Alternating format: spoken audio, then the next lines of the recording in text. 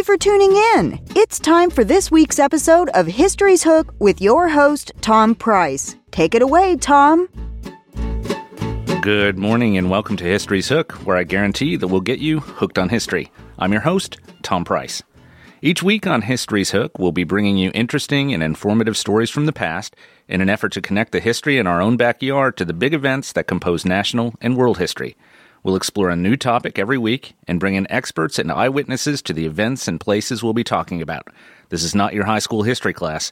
We're going to make history fun and compelling. We're going to get you hooked. Today's episode is a second part to an earlier program we did on the Cold War that featured a local man who was one of the very first field agents for the newly formed National Security Agency. In 1954, Mr. Bob Jones was just 21 years old, but already an experienced spy. He was tasked with gathering information on both America's enemies as well as its allies. During the years that Mr. Jones was in the NSA, he traveled all over Europe, including to the countries of Germany, Belgium, Denmark, Italy, Greece, France, Scotland, Finland, Norway, and Turkey. Mr. Jones has recorded his incredible story in a short book titled Room 204, Story of a Cold War Spy. Mr. Jones, welcome back to History's Hook. Good morning, Tom. We're also joined in the studio today by my co-host, Dr. Barry Gidcombe. Good morning, Professor Gidcombe. Good morning, Tom. Mr. Bob, we should start by recapping a little bit about how you got recruited into the National Security Agency.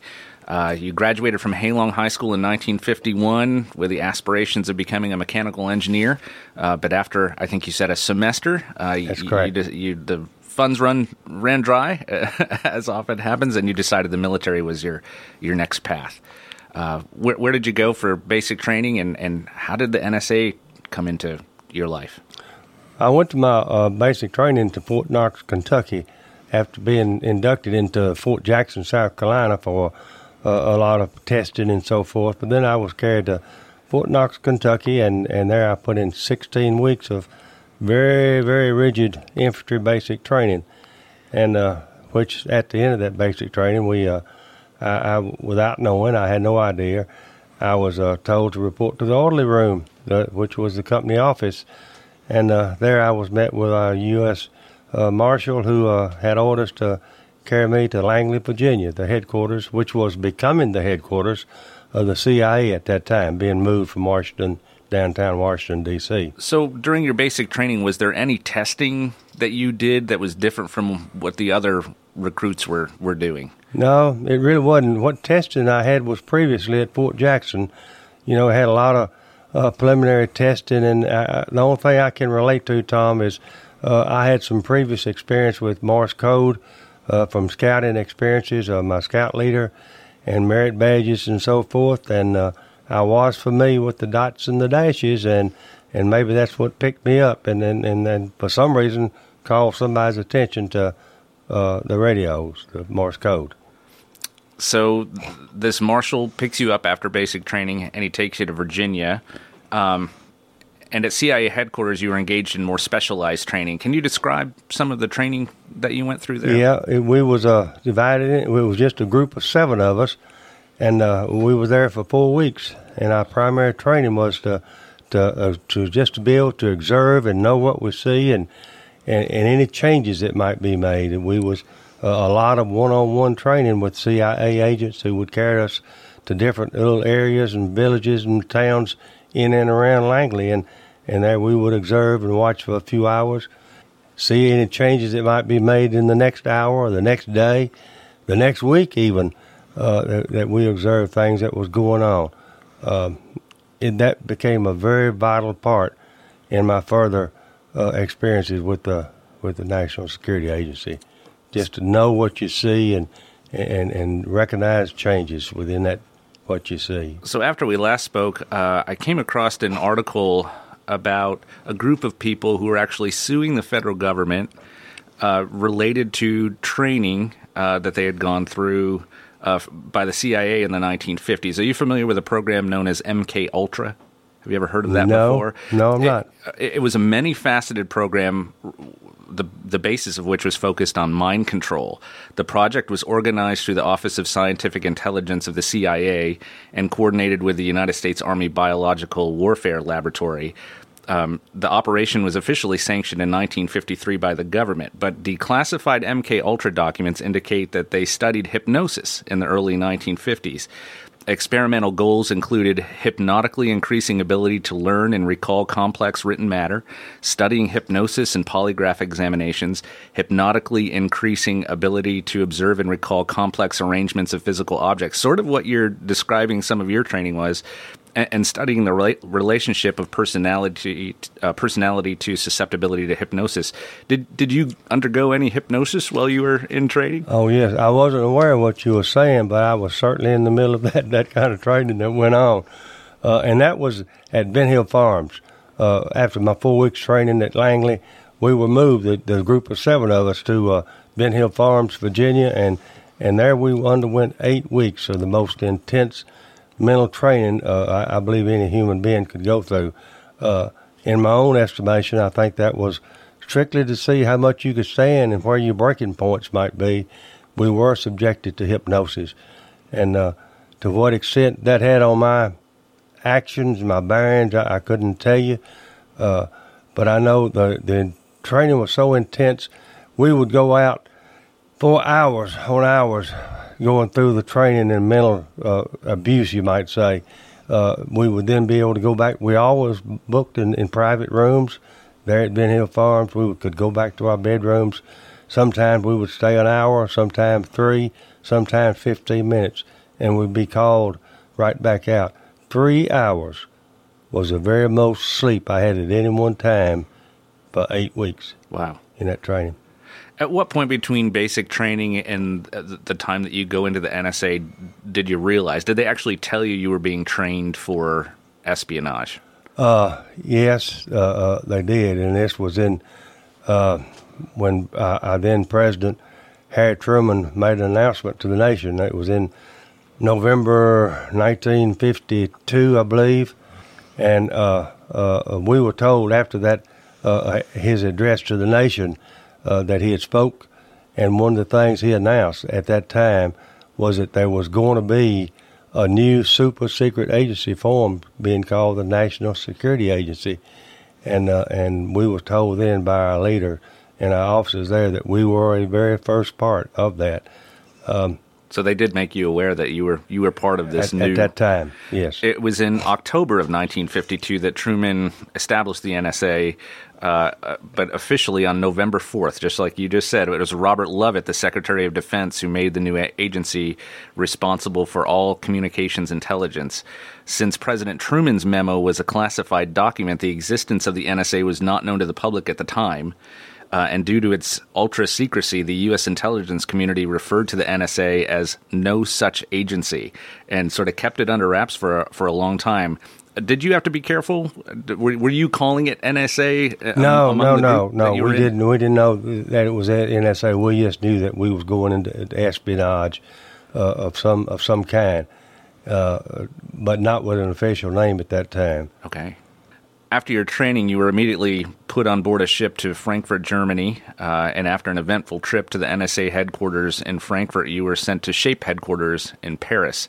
Remind us what SHAPE was. SHAPE was it stood for the Supreme Headquarters, Allied Powers Europe, and there was all the NATO nations located in right outside Paris. In I can't call the name of the town, but anyway, right outside Paris a little way.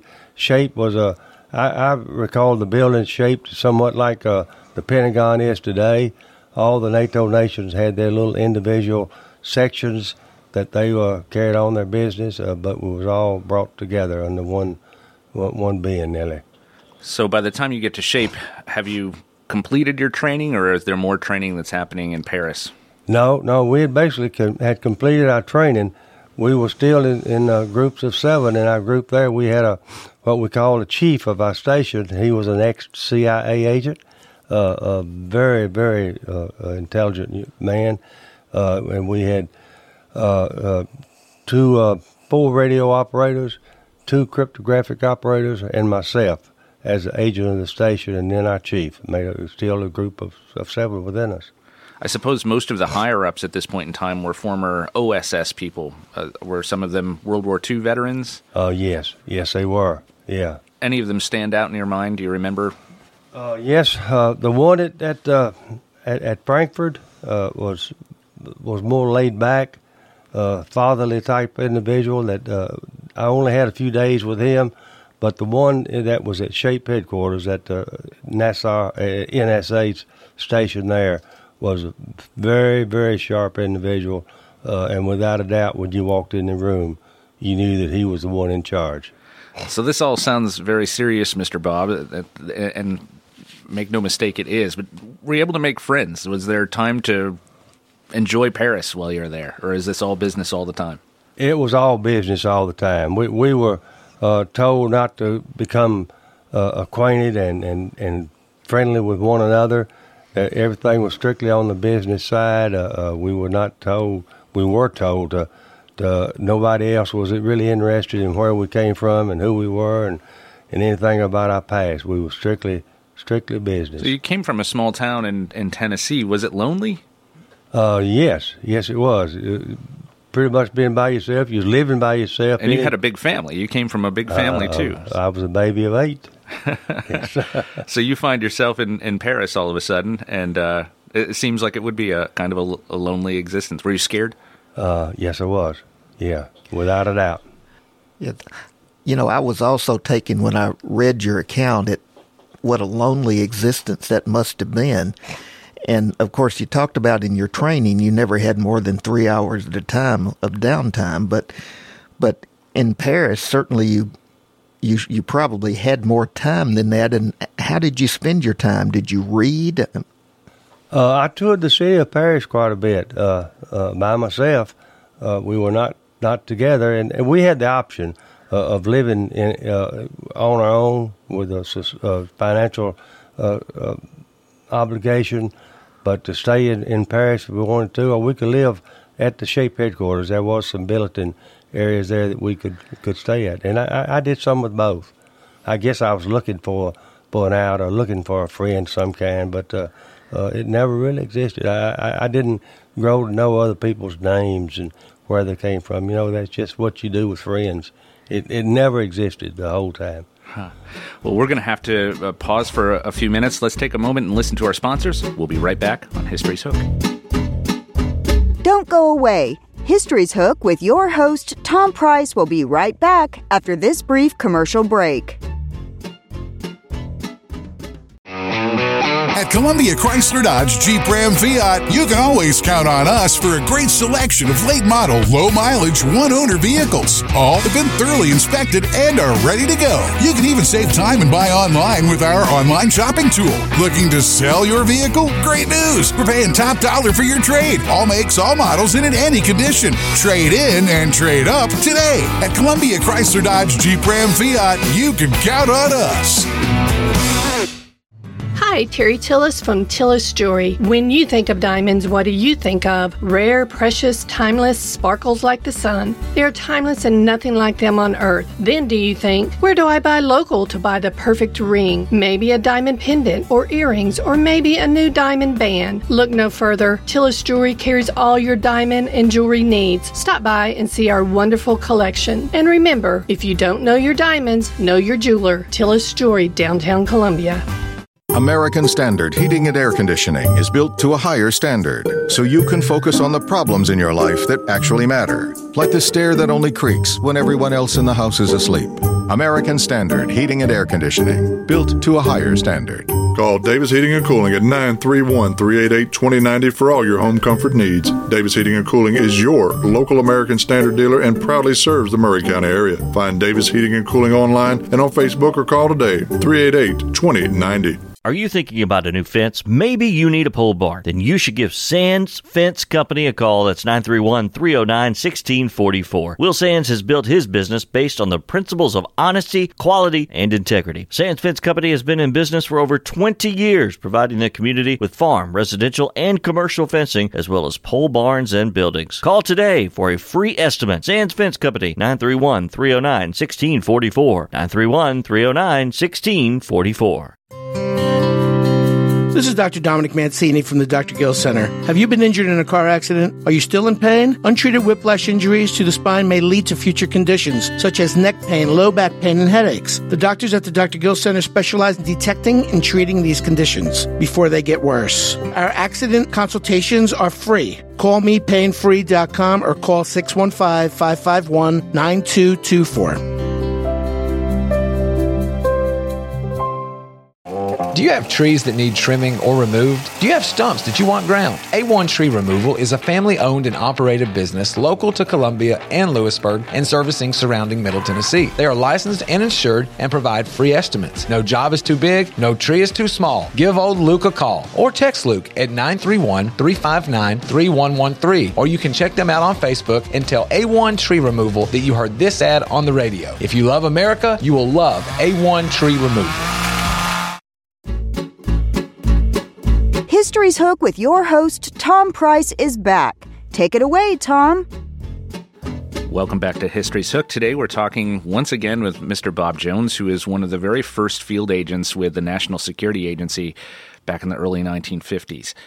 In 1953, Mr. Bob, you were sent on 3 missions to Malta, which was then a British protectorate. What was happening in Malta that you're Malta, of all places. You're in Paris initially, but you're sent to Malta. What's happening in that country that you're being sent there so frequently? Well, there was a lot of Air Force and naval maneuvers that was being taking place in and around Malta, all over the Mediterranean, and Malta was pretty much the communications center for the British Navy at that time. Very little Air Force, but their British Navy, good harbor facilities in Malta at that time. And that's why we was there, and we was billeted.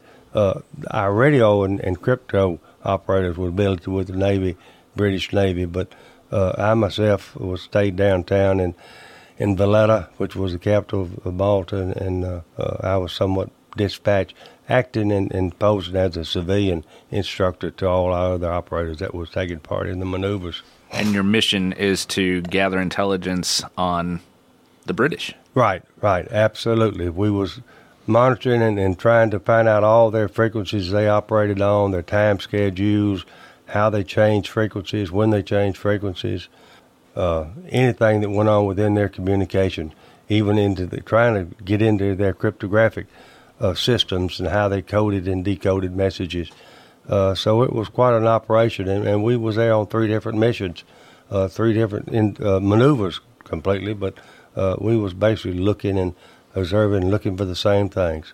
And one of the most successful missions that you undertook, you were able to capture one of the very first encryption machines from a NATO country. Can you remind us how that played out? Yeah, I didn't actually capture it, Tom, I don't guess, but I got somewhat close to a British sailor, and as I found out, he was working within the communications on that battleship that was at dock.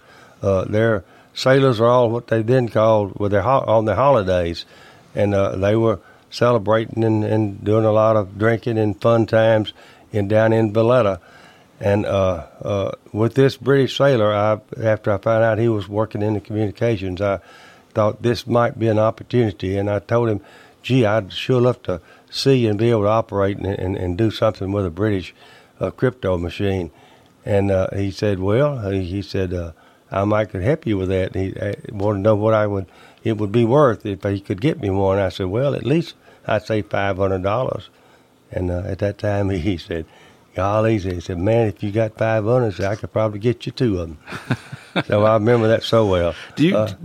Why did you pick him? Was there something about him? Did your training tell you that he was a potential target more than somebody else, or do you think that Tom, without a doubt, he was the heavy drinker in the crowd, and the one that was pretty boastful and a very outgoing sort of fella, and I just felt like he was approachable, and also helped knowing that he was working in the communications. He might have the liberty to do what I wanted to do and to get a machine, and ultimately that was our goal. Mr. Bob, you told in your story that he bit off a big chunk of a glass mug and chewed up the glass and swallowed it. Yes, he did. Pretty heavy drinking going on in a little tavern down in Valletta, and suddenly bent over with a big mug, a clear glass mug of beer sitting on the table, and he just gripped it with his teeth and turned that mug up, drank it down. And then at the end of it, when he finished the beer that was in it, he just chomped down on that glass. I don't know why I didn't cut him all to pieces. And he stood there and stood up at the table and began to chew on that glass. Honest to God, he actually chewed that glass, run it out on his tongue. You could see he chewed it to a fine powder. He took another beer and swallowed it down. Wow. Quite an individual. I guess. So you got the encryption machine from him. Do you know what happened to that sailor?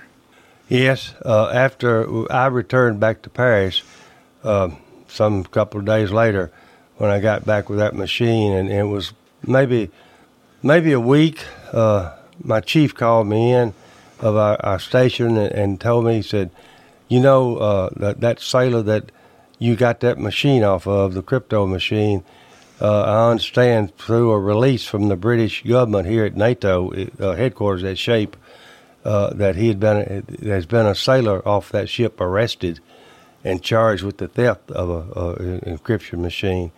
Of course, I knew immediately who it was. I could see the man in my face, just looking at him, and I knew who it was. And he said, but further than that, he said, I need to tell you that he's committed suicide after being charged, and that it really tore me up. Really tore me up because I felt like, and not at that moment, I feel it even today that I'm responsible for that man's death.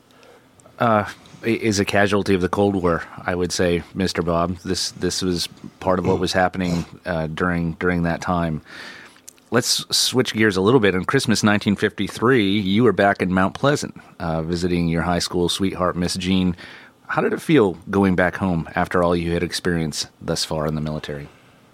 Well, pretty strange, I think, Tom. I didn't really feel at home, but I had a girlfriend back there that I loved dearly, and I did go back. I had some days of liberty, and I went back. I got back to Mount Pleasant on about the, 14th, 15th of December. Jean and I was married then on December the 30th, and just 6 days after that, on January the 6th, I was called back to Paris, told to report back to SHAPE headquarters. That very day, I left Nashville on a plane to New York and back to Paris. I found it interesting that it was during that visit that Miss Jean told you that she wanted to get married the very next day. I have to say, Mr. Bob, that Miss Jean was probably a better spy than you. She was able to break you that quickly. Makes me concerned about what the Russians might do to you. Well, they might ought to have recruited her as well. She obviously she's persuasive. She's quite a lady. We've held on, and we've been married now coming up on 66 years in December, so we're pretty close to another anniversary. And at that time, at the time that you got married, you didn't tell her what you did in the military. No. She had no idea of what was going on in my life, of what the experiences that I had already had, which had been several, but she had no idea. And even 62 years later, she had no idea. My children had no idea what had gone on in my life. It remained a secret locked up in my heart and my brain that I just couldn't talk about some of the things that happened. Upon your return to Europe in 1954, you went to Denmark for some joint maneuvers there, and once again you were successful in getting an encryption machine, this time from the Russians. Remind us, we talked about this in our first segment, but if you don't mind, will you recap that for us again? And how that transaction Tom, we had suspect that there was a Danish colonel in charge of their communications center at Karup, Denmark. This was a Danish Air Force base just outside of Copenhagen, and I was charged with finding out what was going on. You know, was he acting as a double agent with the Russian secret police and still within the Danish Air Force? And one day while we was in training and working there, he and I both was observing the crypto operators coding and decoding messages, Danish and American. And I just casually mentioned to him, I said, gee, boy, I'd love to get my hands on a Russian encrypto machine. And he made no comment. He just seemed like, well, he didn't even hear what I said. But about 2 days later, he came back to me and said, "Gee, fella," said, "were you real when you mentioned you like to have a Russian encrypto machine?" And I said, yes, I would. So he said, "Well, that just could be arranged. We'll see what might happen if you want to pursue it." And I said, "Very definitely. Let's go with it." And he said, "Well, it's going to cost some money." And I said, "Well, you find out what all and the details and how much money and let me know." I'm going to stop you right there. Okay. We're going to leave it with a Great. cliffhanger. We're going to have to take another break. We'll be right back on History's Hook. Don't go away. History's Hook with your host, Tom Price, will be right back after this brief commercial break. Hi, I'm Robert Rogers at Parks Motor Sales Buick GMC. Parks Motor Sales was founded by my granddad, Bobby Parks, and my great-granddad, Julian Mays, in 1958. We've been family-owned the whole time, and being family-owned, locally-owned means you get to get your next vehicle or your existing vehicle serviced by the same people who stand in the grocery line with you, drop their kids off at the same school you do, and smile and are happy to see you when they do. So come see us at Parks Motor Sales in Columbia, Tennessee on 919 Nashville Highway or parksmotorsales.com. I'm Barbara Lincoln with Holland's Pharmacy. We have advertised with WKRM and WKOM for the past several years and found it to be very successful. I highly recommend advertising with them if you have a local business like ours. We're located at 1608 Hatcher Lane here in Columbia. We're open Monday through Friday from 8 to 6 and Saturdays from 8 to 2. Stop by Holland's for all your prescription needs where we have fast, friendly, courteous service. We custom fit support hose for you also. Thanks for supporting Holland's and WKRM and WKOM. Hi, I'm Steve, the Garbage Man. Are you new to Murray County? We want to welcome you and your family. We are a local residential garbage service, and we want to be your garbage man. We've been around for over 30 years, so we have a reputation. Check us out at garbagemaninc.com or call Mike at 931-540-0919. You could also ask your neighbor. 931-540-0919. For 40 years, the Jeweler's Bench has worked hard for their customers and provided the highest quality jewelry at the best price. They keep going back. Recent renovations have allowed them to expand their inventory. More high-quality jewelry, custom vintage and estate pieces, and professional jewelry and watch repairs. They also buy gold. The Jeweler's Bench, still here, still great service. 808 Trotwood Avenue, Columbia. I am Jack Blackstone. And I'm Emery Blackstone. Together, we are Greenway Tech Repair. Tired of slow computers, cracked phone screens, and fancy home electronics you don't know how to use? We can help. We provide local on-site services as well as remote troubleshooting for any job, no matter how large or small, from computers and laptops to mobile devices and home electronics. We Blackstone brothers are eager to serve our community. Find us on Facebook at Greenway Tech Repair or by phone at 931-388-2691. That's on Facebook at Greenway Tech Repair or by phone at 931-388-2691. History's Hook with your host, Tom Price, is back. Take it away, Tom. Welcome back to History's Hook. I'm joined in the studio today by Mr. Bob Jones, and former NSA spy, along with my co-host, Dr. Barry Gidcombe. Mr. Bob, you were just explaining how you started this transaction of acquiring a Russian encryption machine, and you're in a transaction with a Danish colonel. Yes, we was highly suspect that he was a double agent working with the Russian secret police, and as it turned out, he was. But he told me that if you are interested and can make things happen, I've got a friend that's got a friend that can get an encryption machine.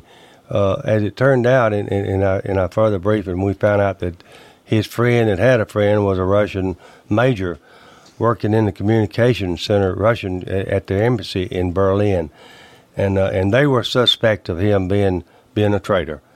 So at that time, they began to, without me knowing what was going on, set up a three-way thing that they was going to expose their Russian major as a traitor to their country, and also draw me into their hook, into their nest of being been charged with a spy, and within getting a Russian encryption machine, and I guess the web began to spin, somewhat that I wasn't aware of, and as we set up our rendezvous and to make our exchange, it was set up. I was assigned a CIA agent to work with me very closely, and we did. He set up a rendezvous that we were going to have in Hamburg, Germany, about a 5-6 hour car trip from Copenhagen, and we traveled there 2 days before we was going to make our exchange and meet with this Russian major. We'd already met with him several times, setting up our plans and what was going to happen, and on the amount of money we were going to give for it, and we jewed with him a little bit, I guess. He originally wanted $15,000, and we settled for $10,000, which was equivalent probably to close to $90,000 in today's money. But we met in Hamburg, and we began to observe what was going on. We was there 2 days early, thought we had everything set up, and I was assigned a room there at the hotel, room 204, which it was kind of eerie to me once I saw that key in my hand. That number keeps popping up throughout your life. Absolutely. Even to 54 years of living at that address that I have just recently moved away from. But we were there, went to the room. I met the Russian major. We exchanged condolences and so forth in the lobby. We went up to our room, and we both went in. I remember distinctly locking the door behind me, dropping the key down in my left top coat pocket. And he laid his encryption machine. It was in a leather-bound case on the bed, and opened it up, and I was thrilled to death. I thought, well, boy, I've hit the jackpot here today. But about the time those thoughts come in my mind, the door jarred and burst open, and in come at that time what I thought two of the biggest men in my life. Immediately I knew that they were the secret Russian secret police. And I didn't know why they were there. And you're not armed. I'm not armed, but Tom, the CIA agent that had been signed with me, we had gotten together, and he was hiding in the room. You knew he was in the room? I knew that he was in our room, hiding behind a curtain. The room was very primitive somewhat. It wasn't much more than a bed and a small chest, a chair. The bathroom just had a little curtain pulled over the door, and the closet just had a curtain just kind of stretched across the doorway. And that's where he was hiding. I didn't know which room he was in, but I knew he would be in one of those two rooms. The Russian agents and the Russian major began to argue and fuss and between one another. All the communication was in Russian. I didn't know what they were saying, but I knew it was getting very heated. They was pushing him, shoving him back and forth from one another, and I noticed that one of the agents had a knife, had a blade 12, 14 inches long, a very sharp point, and the other had a pistol in his hand. And within just 3 or 4 seconds, very, very shortly, one of them grabbed him and jerked his head back, and the other just took that knife and cut his head, completely off, and dropped his head on the floor at my feet and shoved his limp body over against me, which covered me with his blood and so forth. And at the same instance, shots began to be fired, and it was my CIA agent that had shot one of the Russian agents, and they was exchanging gunfire, and both Russian agents had fallen to the floor, and I looked up, and my CIA agent was coming out of the closet, all bent over and bleeding profusely. He fell across the corner of the bed right on top of where I had laid my top coat. And went to his knees and fell across that top coat. And I went down to him just like I was saying a prayer. I guess I was praying because I was scared to death at the time. And I said, what can I do? I'll go get help. And he just said, no, finish the mission. And that was his last word. He slumped over and fell over against me, and I lowered his body to the floor. Did you ever know his name, Mr. Bob? I never knew his name, Tom. He never knew mine. But I knew instantly that God had just stepped into my life, saved my life through him. because without him, I wouldn't be here today. Yes, sir. I've been trying to do a little research, and I was hoping to be able to find information on who he was. The CIA and the NSA have declassified quite a large number of documents from the 1950s, but as of right now, I've not been able to find him. He's not on the Wall of Honor, as so many are not, of course, as you know. But I'd love to know. I got no idea after I left that room that day, that afternoon, what happened to him. I don't know who took charge of his body or where it went. I got nothing beyond that as to what happened. You were able to get the encryption machine out. Absolutely. And you write that after the mission, you were ordered to go undercover for a while because the Soviets were embarrassed by what had happened, probably more than a little angry, and maybe looking for you. I was told, that they would not forget easily the Russian secret police, and that they would be looking for me. And my chief, and I'm sure with his authorities, also felt like I need to be taken out of the fishbowl, you might say. And I was. I called it quarantine. Back to SHAPE headquarters. I lived there. I didn't leave that building for the next 5 months, and maybe close to 6 months. I worked within the radio section and the cryptographic sections, but I did not leave the U.S. section, not even to go to the Italian areas of that building. I stayed, eat, and lived in that one section right there for nearly 6 months.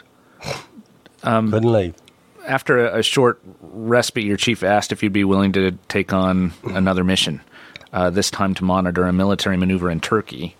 While on that flight there, it was announced that the plane you were on was being ordered by Soviet pilots to land in Soviet-allied Bulgaria. This story, I think, is the scariest one of all. Tell us what happened. Tom, I did. He called me by name first time. He called me Bob, and he asked me if thought I could do one more mission. I would have gone anywhere in the world at that time because I was just had been in that building and so quarantined. I was ready to go and do anything, and we did. I flew from Paris to Rome and on my way to Istanbul on a British European Airways flight.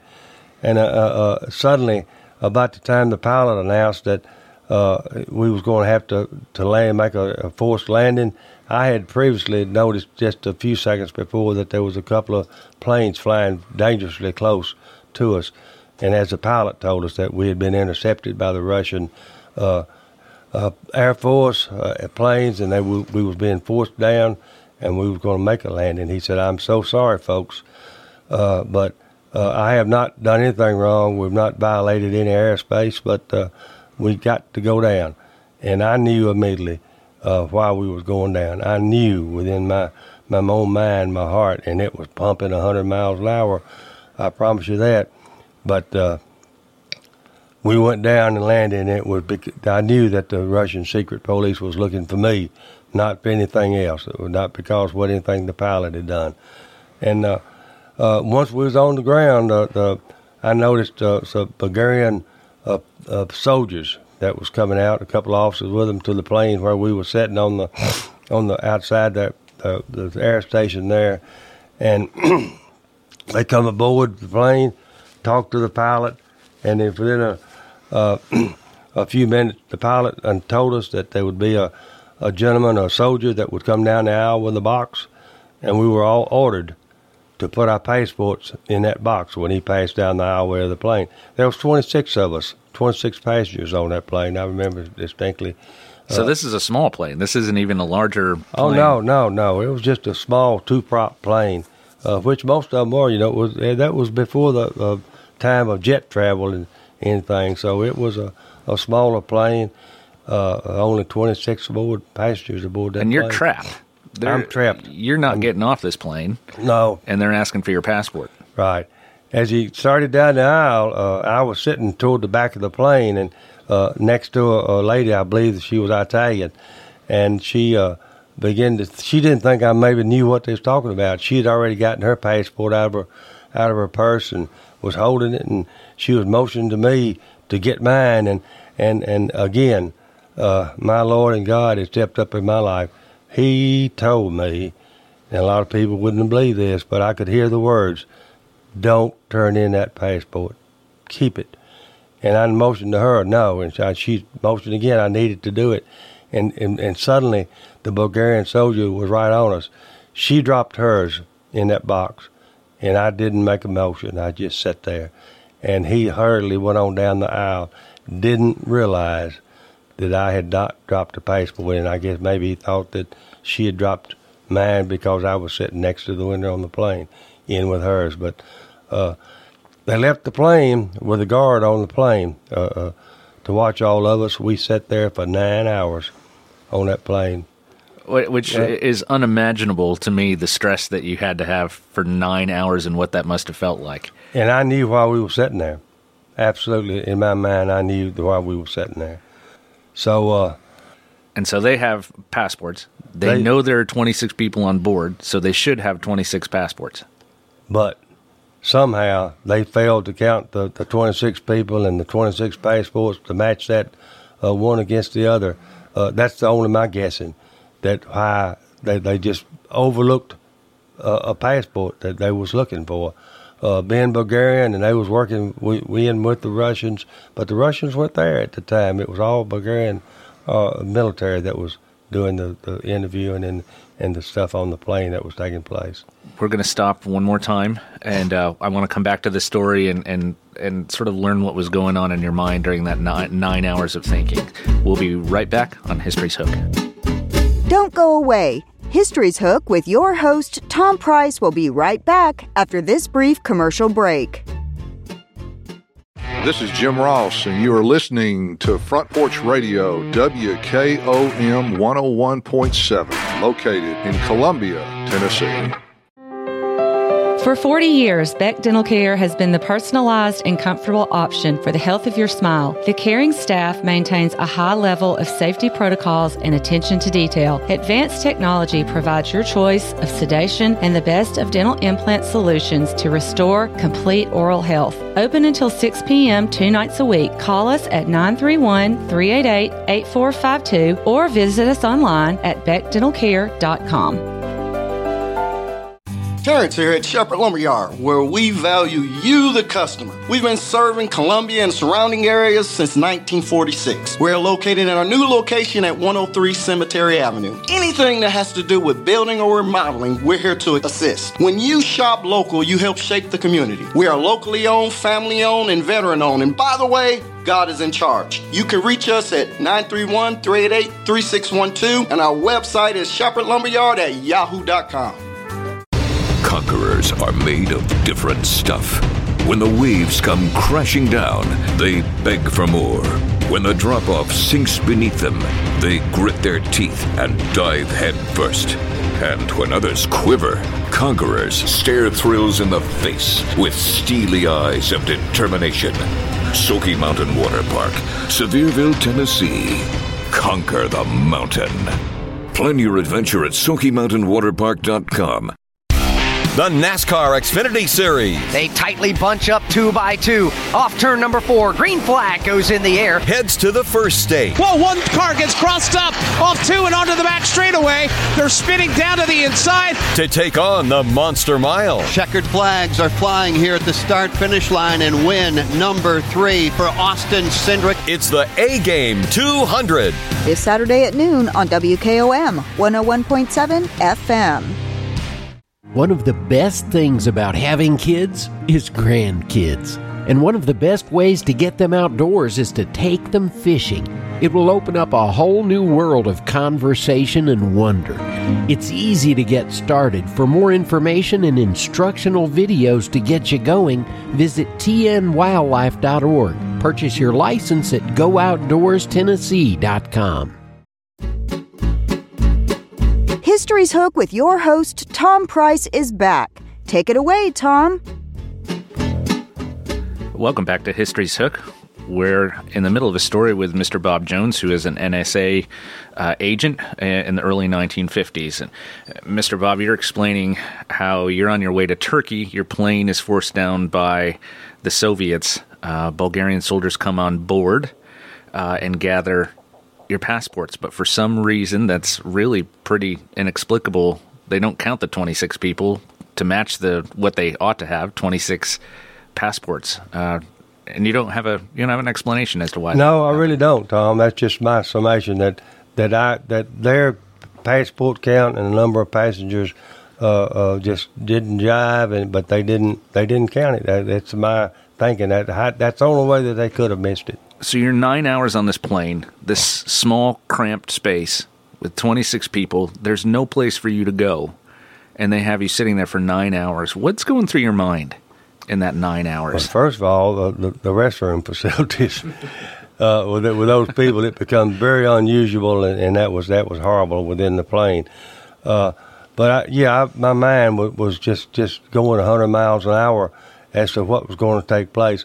I knew that when they come back aboard the plane, that that there would be some action taken, that they would single me out and take me off the plane. What would have been the outcome of that? And we talked about this a little bit. Had the Russians got a hold of you, what do you think their actions would have been? Well, we was in a Soviet area.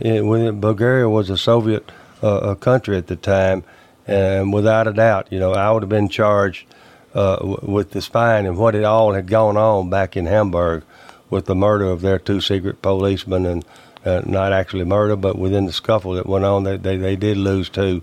And the Russian major that was a traitor to their country, but they would have used that.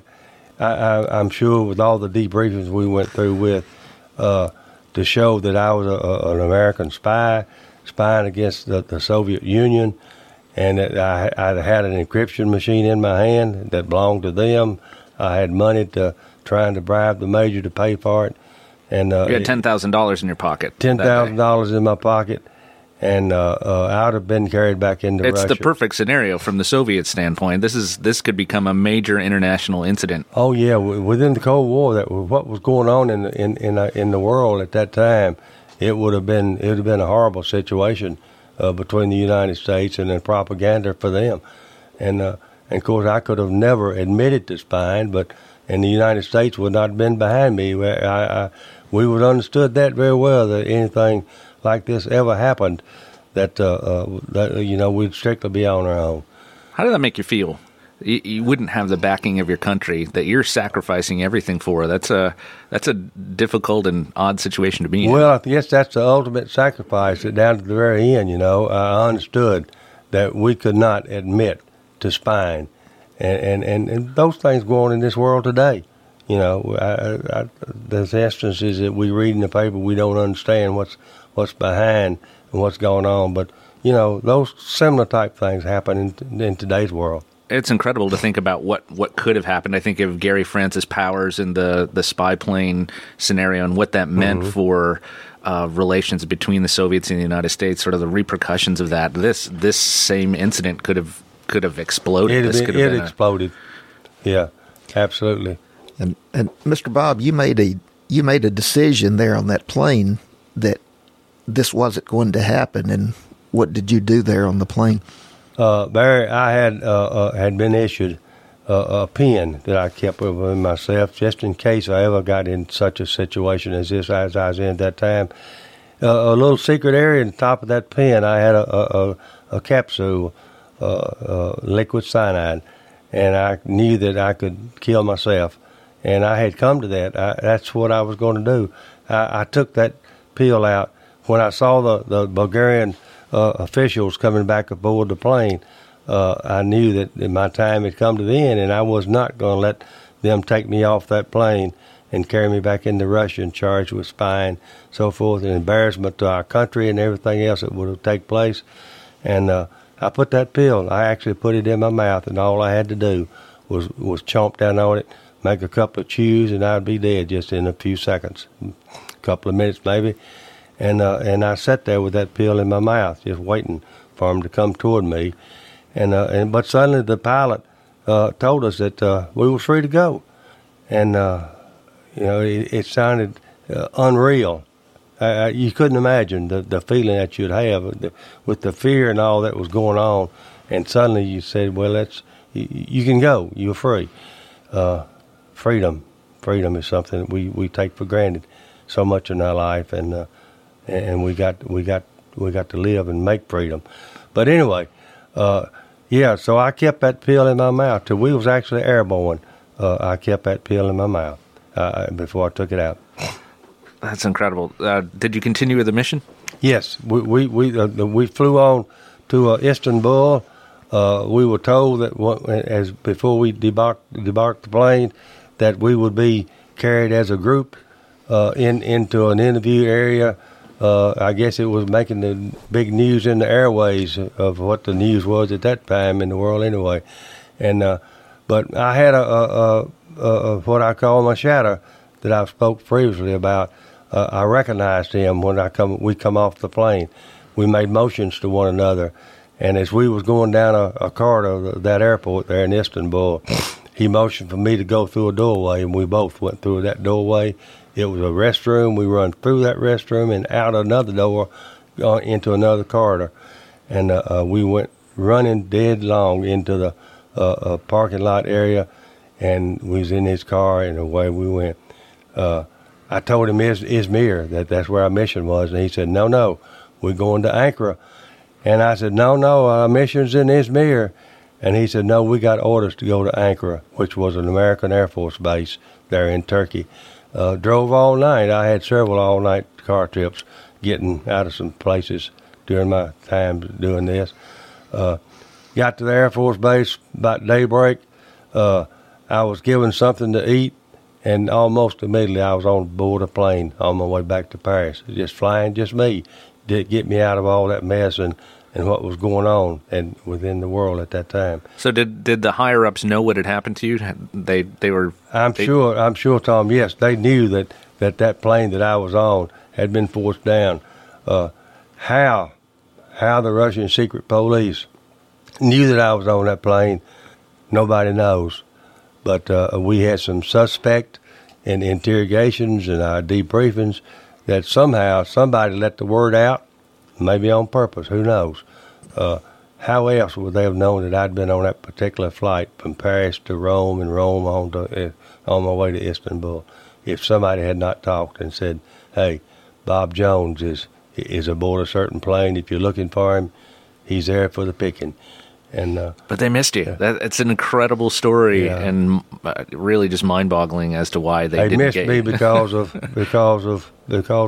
God. Divine intervention. Divine intervention stepped up in my life. In 1955, you had a decision to make: stay in the military or get out. You decided. I decided to get out. Tom, I had a good job offer to go back to Fort Meade, Maryland. In fact, I was back in Fort Meade, Maryland when the offer was made. And I had time to think about it, but I knew that my life had to be somewhere else. I had married, of course, earlier while I had been going through all this, and I didn't have a girlfriend anymore. I had a wife that we need to be together. So I elected to go back to Mount Pleasant and become part of what I've been in civilian life since that time. What did it feel like after this large life that you had just led, going back to Mount Pleasant, Tennessee? Was it a hard transition? Oh, yes, it was. And I Tom, as I have told previously, my wife had no idea what had gone on in my life. And you were sworn to secrecy for a time period. For 15 years, when I was discharged back into civilian life, I was sworn to secrecy from the NSA, and I upheld that. But after that 15 years, I still didn't talk about it. I couldn't talk about it. I didn't want to talk about it, and I didn't. And it was 62 years later that before I ever spoke about it, and that was at a veterans tribute at my local church. I was asked to speak on my military experiences, and I had just a little bit previous to that on a mission trip. I spoke to the youth of our church, and that's, I told them a little bit about being a spy, and that just, I guess that opened the door. How did it feel to tell the story after all of that time? Oh, a relief, Tom. It's like, being let out of a box. It's just all of a sudden, you was in the daylight, and you could see something. I still think about it a lot. I still dream about it some, but nothing like it had lived within me for for years and years and years. You've packed a lot of life into just a short period of time during your military service. You saw some pretty horrible violence. Has that had an effect on you in your life? How have you, and did the military help you cope with that, especially that trip to Germany? How have you been able to handle that? I think some of the previous training of not growing close to one another, to be an individual, and I was told that nobody else was really interested in who I was or who my life was or where I came from, and that wasn't really true. But within your own soul, you begin to realize that we're all individuals, and as this life goes on, you face what you have to face and do what you have to do from one day to the next. Mr. Bob, thank you for sharing your story with us. It's an incredible story. I think there's so much to be learned from that time period and how you were connected to it. Thank you for sharing that with us. Thank you, Tom. Thank you for the opportunity. And Barry, thank you so much. Thank you. We'll end the show with this quote from the great military strategist Sun Tzu. He said, "It is only the enlightened ruler and the wise general who will use the highest intelligence of the army for the purposes of spying, and therefore they achieve great results." Thank you for listening to History's Hook. We'll be back next week. Thank you for joining us for this week's edition of History's Hook with your host, Tom Price. We hope you enjoyed today's show. Be sure to join us every Saturday at 9 a.m. and again at 6 p.m. right here on WKOM 101.7 FM for a journey through time.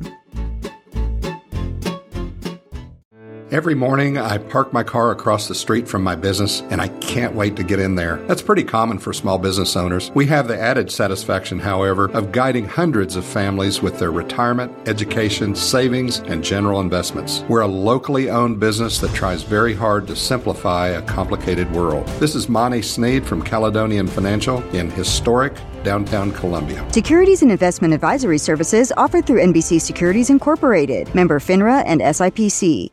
Columbia Foodland is a locally owned and operated family grocery store with a full line of dry, dairy, frozen, meat, and produce items. We focus on keeping the freshest hand-cut meat and produce items daily with the most competitive prices in town. We offer weekly ad specials as well as in-store weekly specials throughout the store. Located at 427 West 7th Street in Columbia in the former Harris Foodland location. Columbia Foodland. We're here and ready to serve the wonderful people of Columbia and the surrounding areas. Hello, my name is Connor Mims. My wife Bradley and I live in Columbia, Tennessee in Riverside. I am a deck and porch builder and my wife is a second grade teacher at Riverside Elementary. My specialty is designing and building elegant and comfortable porches and decks. Let me work with you to design and build the porch or deck of your dreams. Give us a call today from our website, mimsmodernlandscape.com. That's mimsmodernlandscape.com and check out what we have to offer. Thanks.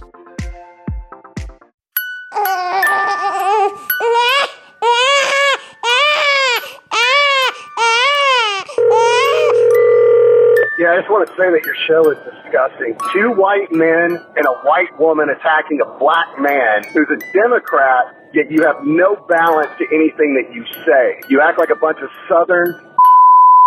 You are ridiculous. You're a horrible show. You're a horrible representation of Tennessee. Y'all are disgusting. You're disgusting human beings. And either balance it out with someone who has a half a clue what they can talk about. You got a bus driver up there acting like he's better than him just because of what? I have no idea what his points are other than what Tucker Carlson told him what to say. Y'all are disgusting human beings. You need to get off the air. Three Dudes with a View, triggering liberals between Dollywood and Graceland Monday through Thursday from 8 to 9 a.m. right here on WKOM 101.7 FM. This message is from the U.S. Department of Veterans Affairs. Did you serve in the military?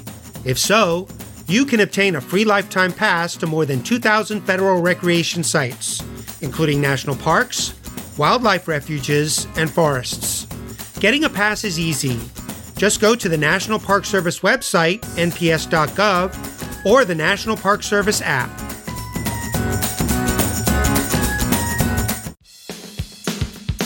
Have you heard the news? The Big Yellow School Bus with your host, Jack Cobb with Murray County Public Schools has a new day and time. Hop on the Big Yellow School Bus Saturdays at 10 a.m. right here on WKOM 101.7 FM to hear all about what's happening in and around Murray County Public Schools. The Big Yellow School Bus with Jack Cobb and Friends on Front Porch Radio, Saturdays at 10 a.m. on WKOM 101.7 FM.